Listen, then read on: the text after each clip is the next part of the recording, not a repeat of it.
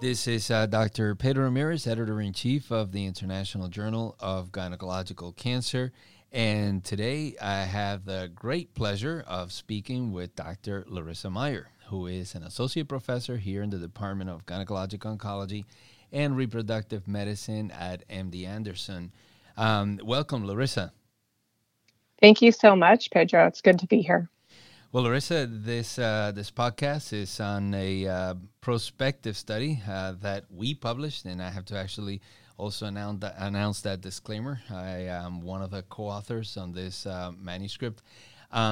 This is a prospective randomized trial comparing liposomal bupivacaine versus standard bupivacaine wound infiltration in open gynecologic surgery on an enhanced recovery program, and this is published in the American Journal of Obstetrics and Gynecology. So, Larissa, congratulations, first of all, on being the first author on this prospective randomized study. And I wanted to first ask you, obviously, pain management in the postoperative period is extremely important, particularly in the setting of an ERAS program. So I was wondering if you could tell us as to why you decided to perform this study and what was the gap in knowledge at the time of initiation of the study. Absolutely. Well, as you know, pain is one of the main acute symptoms associated with surgery. And therefore, as medical providers, we're always trying to improve surgical recovery for our patients. And as such, pain management is really crucial. As we studied our initial experience pre and post implementation of ERAS, we had noted that we had had a 39% reduction in intraoperative opioid use and a marked 72% reduction in postoperative hospital opioid use during post-op days 0 to 3. And interestingly, after implementation of ERAS, we noticed that we had 16% of women who utilized no postoperative opioids after open laparotomy during that same time period of post-op days 0 to 3. So we really wanted to see if we could both improve the overall general pain management as well as specifically increase the percentage of patients who could remain opioid-free during their post-op course. Oftentimes, when new technology becomes available, there's a lot of enthusiasm to adopt it. But we felt there was a gap in knowledge, meaning there was no concrete evidence to support whether the addition of liposomal bupivacaine into the wound after laparotomy would really be the most effective analgesia compared to what we had previously been doing, which was standard bupivacaine on our enhanced recovery pathway. Yeah. So then that gets me to the next point, and I was wondering if you could describe, particularly for some of our international audience, what is liposomal bupivacaine and how is it different from standard bupivacaine? And then lastly, as a follow-up to that question, is there a difference in the cost of the two products? Sure. Well, liposomal bupivacaine is a long-acting local anesthetic that was FDA approved in the United States for a single dose infiltration into the surgical site to produce post-surgical analgesia. And this was FDA approved in 2011. It basically utilizes a depot foam drug delivery system that is an aqueous suspension of multivesicular liposomes that contain the bupivacaine. And this is kept in sort of a honeycomb-like structure that allows for more gradual release. Mm-hmm. So some describe this mechanism as following a two-compartment model. So you get this initial release of bupivacaine, followed by a more gradual release of the drug from the liposomes over 48 to 72 hours. So you compare that to a standard bupivacaine, which may have, a quick onset of action, but only lasts for a few hours. This was really designed to work up to 72 hours after injection. And to answer your second question, yes, there is a significant difference in the cost of liposomal bupivacaine versus that standard 0.25% bupivacaine, perhaps up to 100-fold. I see. And then now, Larissa, when obviously there's a lot of enthusiasm about the use of this particular agent, the liposomal bupivacaine, when the study was implemented, what did we know about the literature in terms of outcomes? And not necessarily in GYN literature, but in all of the literature in the surgical specialties with regards to the use of this agent? That's a great question. From my readings, there's mixed outcomes in the literature regarding use of liposomal bupivacaine and its effects. And this may be in part due to differences in study design and the definition of the control arm, as well as differences in the application and the types of surgery. For example, there's been huge uptake in a lot of the orthopedic literature, but there's broad research in pretty much every surgical subspecialty looking at liposomal bupivacaine. There was, however, a recent Cochrane review of liposomal bupivacaine infiltration at surgical sites, and unfortunately, they found such significant heterogeneity of studies that it really precluded any kind of meta-analysis. So in that particular Cochrane review, the authors concluded that the limited evidence did not demonstrate a clear superiority of liposomal bupivacaine compared with standard bupivacaine. I see. So now let's get on to the study, the prospective randomized trial. What was the primary objective of the study, and what were some of your secondary endpoints? That's a great question. And honestly, we really debated a long time about what we thought the best primary outcome measure should be for this study. Ultimately, we were really trying to find something that would be practice changing or very clinically meaningful. So we determined our primary outcome to be the proportion of patients who did not receive any postoperative opioids within the first 48 hours after surgery. However, we also included many secondary outcome measures, which included the number of opioid-free days from postoperative day 0 to 3, total morphine equivalent daily doses from post-op day 0 to day 3, symptom burden and functional recovery using patient-reported outcomes with the MD Anderson symptom inventory. We also looked at routine pain assessments from nursing staff, time to first postoperative opioid administration, including in the post-anesthesia care unit or PACU. And then now, with regards to the study design, what was the design and how many patients were projected to be in the study? So this was a prospective randomized single-blind study, again, of wound infiltration of liposomal bupivacaine mixed with 0.25% bupivacaine as our study arm versus the control arm, which was standard 0.25% bupivacaine in patients undergoing open surgery on our enhanced recovery pathway. We randomized patients using the research electronic data capture in a one-to-one fashion, and we stratified this by primary surgeon. Now, while participants and the postoperative nursing staff were blinded to the treatment arm, surgeons were not. They knew which arm the patient was on. Initially, we aimed to enroll 200 patients, and that was determined by sample size calculations, which stated that we would need 100 patients per arm to give us the standard 80% power to detect an absolute increase of about 20% in the proportion of patients who would be opioid-free. And Larissa, you mentioned the randomization. Just for clarification, when was the randomization performed? Randomization was performed after consent. Okay. So prior to surgery, not intraoperatively. Correct. Now, what were the inclusion and exclusion criteria? So as with any study, Pedro, there were a number of inclusion and exclusion criteria, but they're, I think, pretty standard and self-explanatory. The inclusion criteria included patients having to undergo an exploratory laparotomy for a suspected cancer with planned participation within our enhanced recovery after surgery pathway, which was essentially all of our patients undergoing open surgery. It also included a lot of the standard criteria, such as being female, 18 years of age or older, consenting to being part of the prospective study. We also required patients be able to read and speak English, given the patient-reported outcome measures that were embedded in our study and crucial to the outcomes.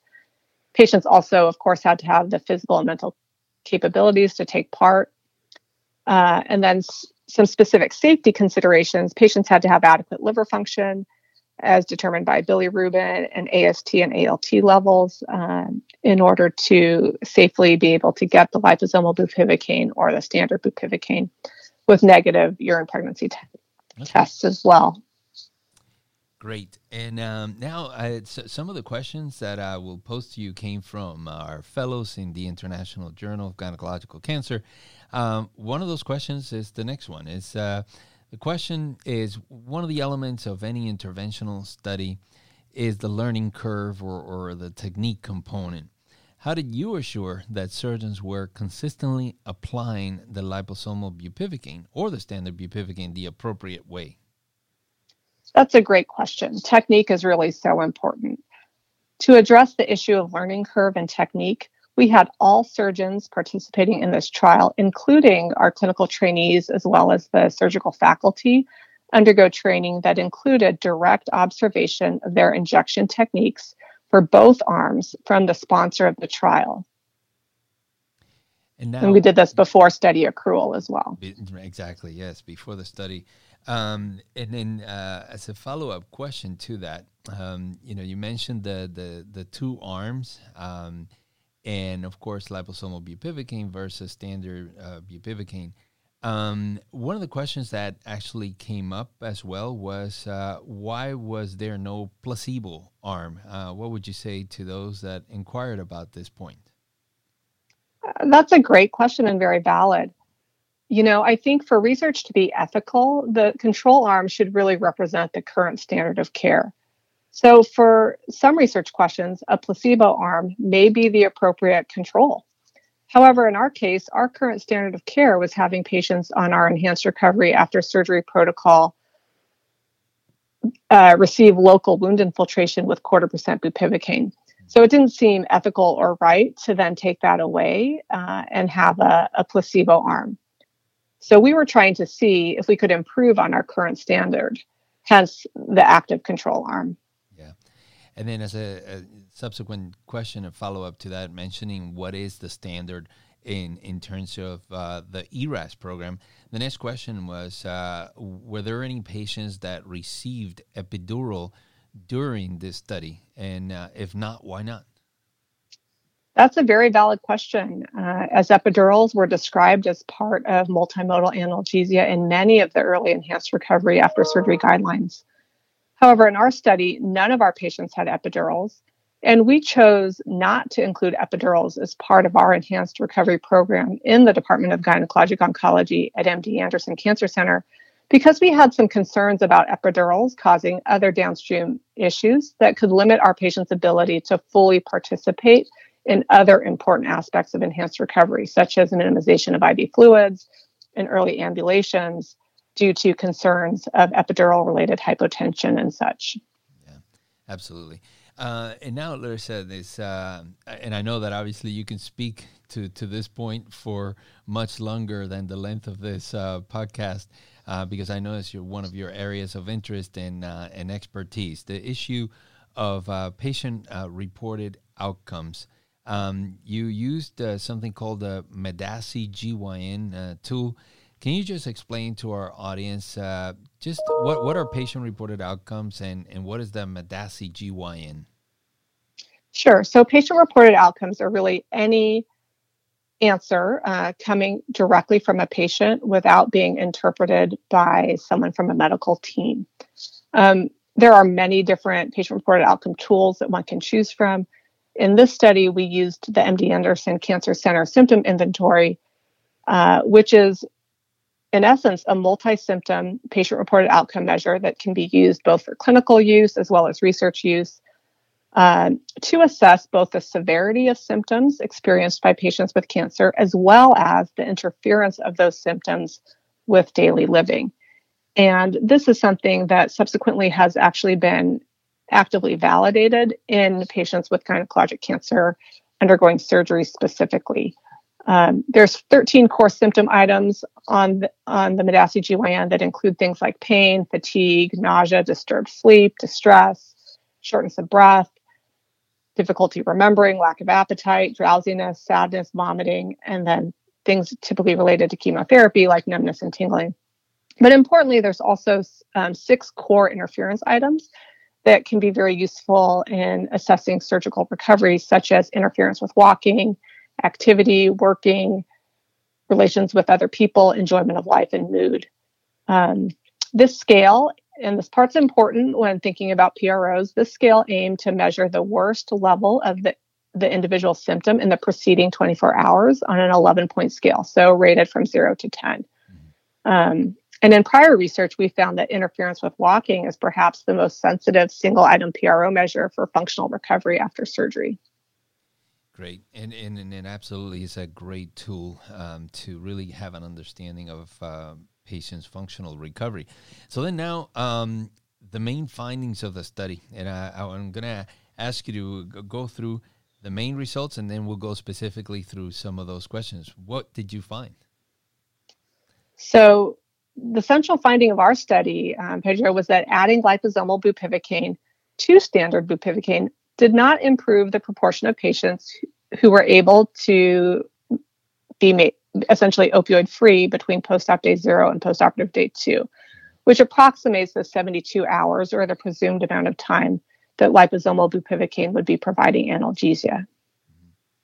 And now, one of the questions that came up from the fellows was, did the size of the incision matter?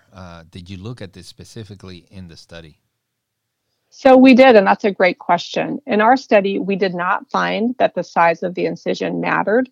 And to clarify what I mean by that is I'm not saying that pain or opioid use is the same depending on the size of the incision, but really rather that the determination of small, medium, and large incisions did not differ along the two study arms. So for example, there were no significant differences in the length of the incision between the two arms. There was a median length of 25 centimeters in the control group and 27 centimeters in the experimental arm. So, while none of our analyses really looked at incision size, found them to be statistically significant, but we did take incision size into account in the design of the study, specifically in the amount of additional saline that was used to expand out the liposomal bupivacaine to allow for for a similar coverage of the area of the incision. And this was, done with guidance, obviously, from pharmacy as well as individuals from the company. So, for example, for large incisions, we would use 195 milliliters of additional saline compared to 85 milliliters for small incisions. Absolutely. Yeah, and I recall us having to do a lot of those measurements in the operating room as well. Now, the other question was actually was the complexity of the surgery comparable between the two groups? Yeah, and that's a great question. And unfortunately, we didn't do analyses to answer this question, and that's because of the following reason. So the surgical complexity score was really designed and validated in ovarian cancer patients. And so we only collected surgical complexity scores for women with ovarian fallopian tube or primary peritoneal cytoreductive surgeries. Mm-hmm. The study that we published included a broader range of patients and diagnoses, so not all of them had surgical complexity scores available. Yeah. One of the subsequent questions from the fellows also, recently, Javier La Sala, and we actually also did a podcast on his study as well, but from our team, he published on the potential benefits of total intravenous anesthesia, reducing postoperative opioid use. So the question being asked here is, was there any difference in terms of the anesthetic technique that was used in the two study groups in this particular study? Again, Dr. Ramirez, that's a great question. We did not analyze differences in anesthetic technique in the study, so I'm unable to comment on that question in regards to the outcomes of this particular study. Mm-hmm. Fair enough. And then now the use of non-opioid analgesia post-op. In other words, yes, one focuses on opioid use, but was there a difference in the non-opioid medications that were given in either of these groups? Again, that's a great question. And unfortunately, I don't have sufficient information to answer that question. That is something, obviously, we could go back retrospectively and look at, but that was not part of the initial study design and analysis. And so we don't have that information. Yeah, and I do keep telling our fellows that they're sending in really good questions for the authors that are interviewed on their podcast. So, absolutely, the reviewers didn't ask us that question, and if they did, we probably would have that answer today. So credit to them. Now, another question was: you didn't include chronic opioid users, and these are not many of the patients that we see, but do you think you would have the same findings in a chronic pain population? That's a great question. I don't think we have any reason to believe that we would have different findings in a chronic pain population. However, the reason why we excluded chronic opioid users was really more because it's more difficult to standardize a postoperative pain regimen in patients who are on significant doses of chronic opioids prior to surgery. Mm-hmm. But I don't think that should really impact the findings of the study in any way. Yeah. This is an interesting point that was raised, and I'd really love to hear your comments about this. The question was, if this study was conducted in a non-GYN population, do you think the outcomes, for example, could be different in the male population? Again, that's a valid question, and we know that different people experience pain in different ways. But based on what I've read, I don't think so. I don't think that we would see different outcomes if it was in a male population. There was a study of 280 patients where patients were randomized to either single administration of standard bupivacaine versus liposomal bupivacaine in patients undergoing truncal incisions for cardiothoracic or vascular surgery. And in this study, only 36% of the patients were women, so the vast majority were men. And they also found no benefit in the liposomal bupivacaine arm. Yeah.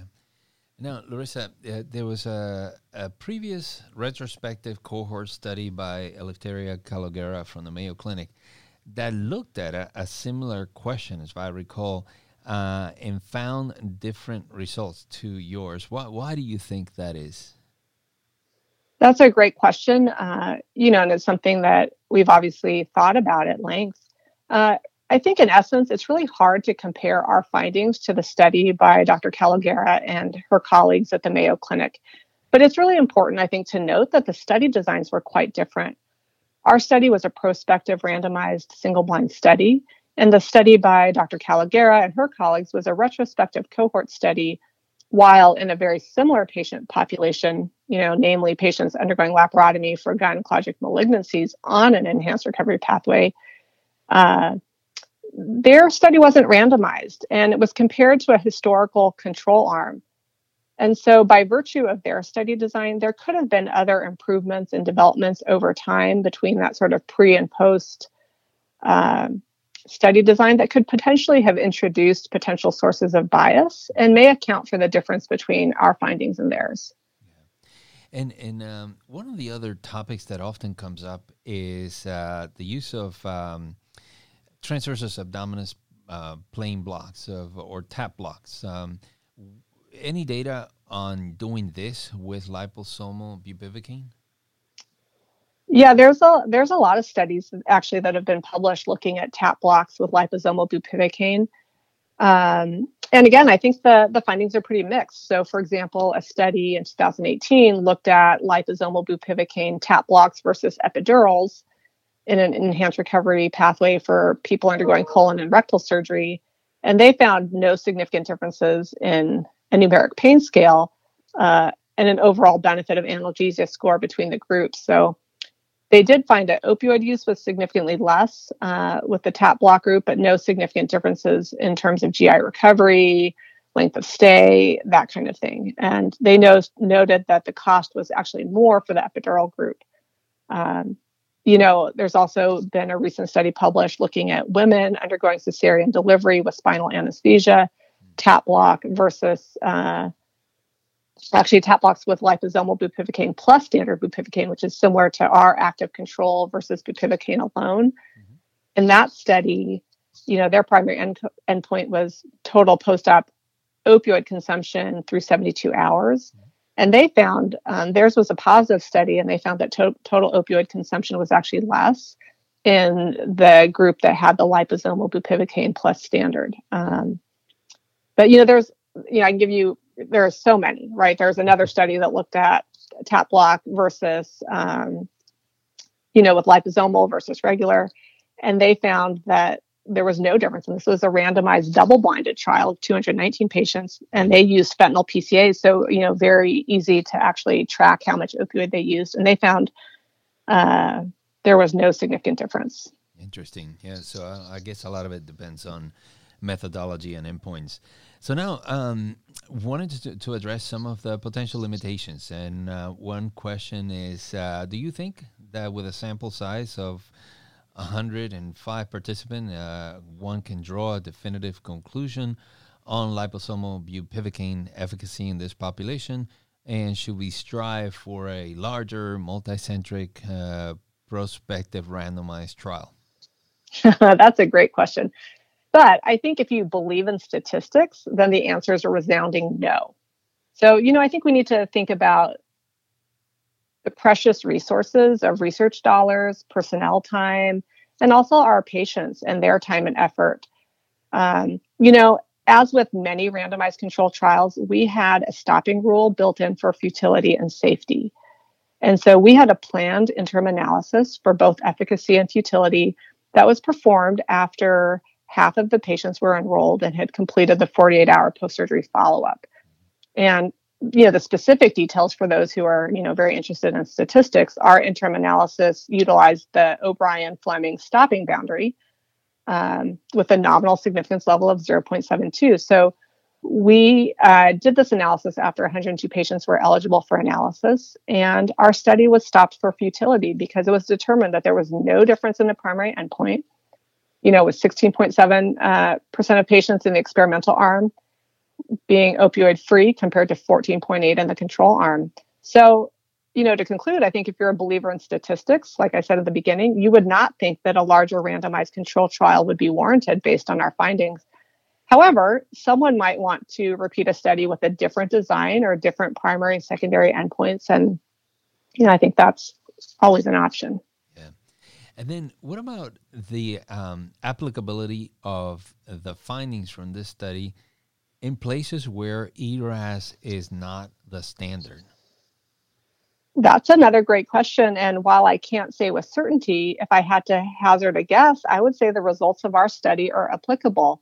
So going back to a study that I had mentioned earlier, there was a recent study published in the JAMA Open Network in March of 2021 by Harleen Sandhu and her colleagues at the University of Texas in a cardiovascular group. And they performed a randomized trial of liposomal bupivacaine versus standard bupivacaine for people undergoing truncal surgery, which included a variety of thoracic and vascular procedures. And this was not done in a setting of an enhanced recovery program, but they also had outcomes that did not favor the use of liposomal bupivacaine. Interesting. So now, Larissa, we're coming to the end of the podcast, and one of the questions I always ask the authors is, how should the results of this study impact our day-to-day practice, our decisions as to what agents to use? What's the main take-home message? I think the message of our study was that the addition of liposomal bupivacaine to standard bupivacaine within enhanced recovery for open surgery for gynecologic patients, it didn't really benefit patients in any meaningful way. So it didn't improve percentage of patients who were able to be opioid free, nor was it beneficial from a variety of secondary endpoints, including patient-reported pain, functional recovery, or the total amount of opioids that patients required. So with that, then I would like to thank you for your time, obviously, for addressing some of our very, very targeted questions from our fellows and also my questions. And once again, of course, Larissa, thank you for all that you have and continue to contribute to the literature on enhanced recovery and patient-reported outcomes. And we're really grateful that you participated in this podcast. Thank you so much. Thank you. It's always a pleasure.